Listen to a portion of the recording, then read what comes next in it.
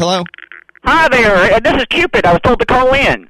Oh, well, thanks for taking some time out of your busy day. I was expecting you. Yeah, I got some time to squeeze you in. I hear you want to hear some of the ins and outs of how to make some lovers here.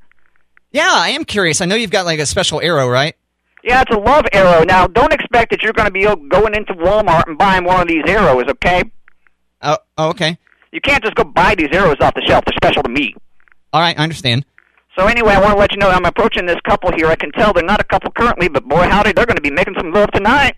Oh, really? It's going to go that fast, huh? Well, I don't know. It really depends on their personal preference, and these are consenting individuals. Well, they don't consent to be shot by an arrow, do they? Well, anyway, don't bring that up. Anyway, so we're approaching this couple right here, and we're going to get them real good. Here we go. We got my bow and arrow here. We got our special love arrow, and now here we go. You ready? Here we go. This is very exciting, isn't it? Yes. All right. And here we go. Oh, I'm hit! Oh, dear.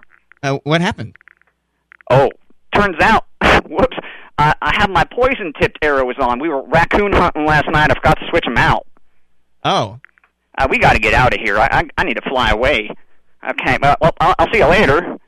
I appreciate you having me on here, but there's just no way. Is that a helicopter? Yeah.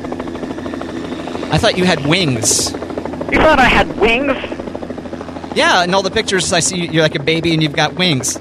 I'm not a baby and I don't got wings. Grow up.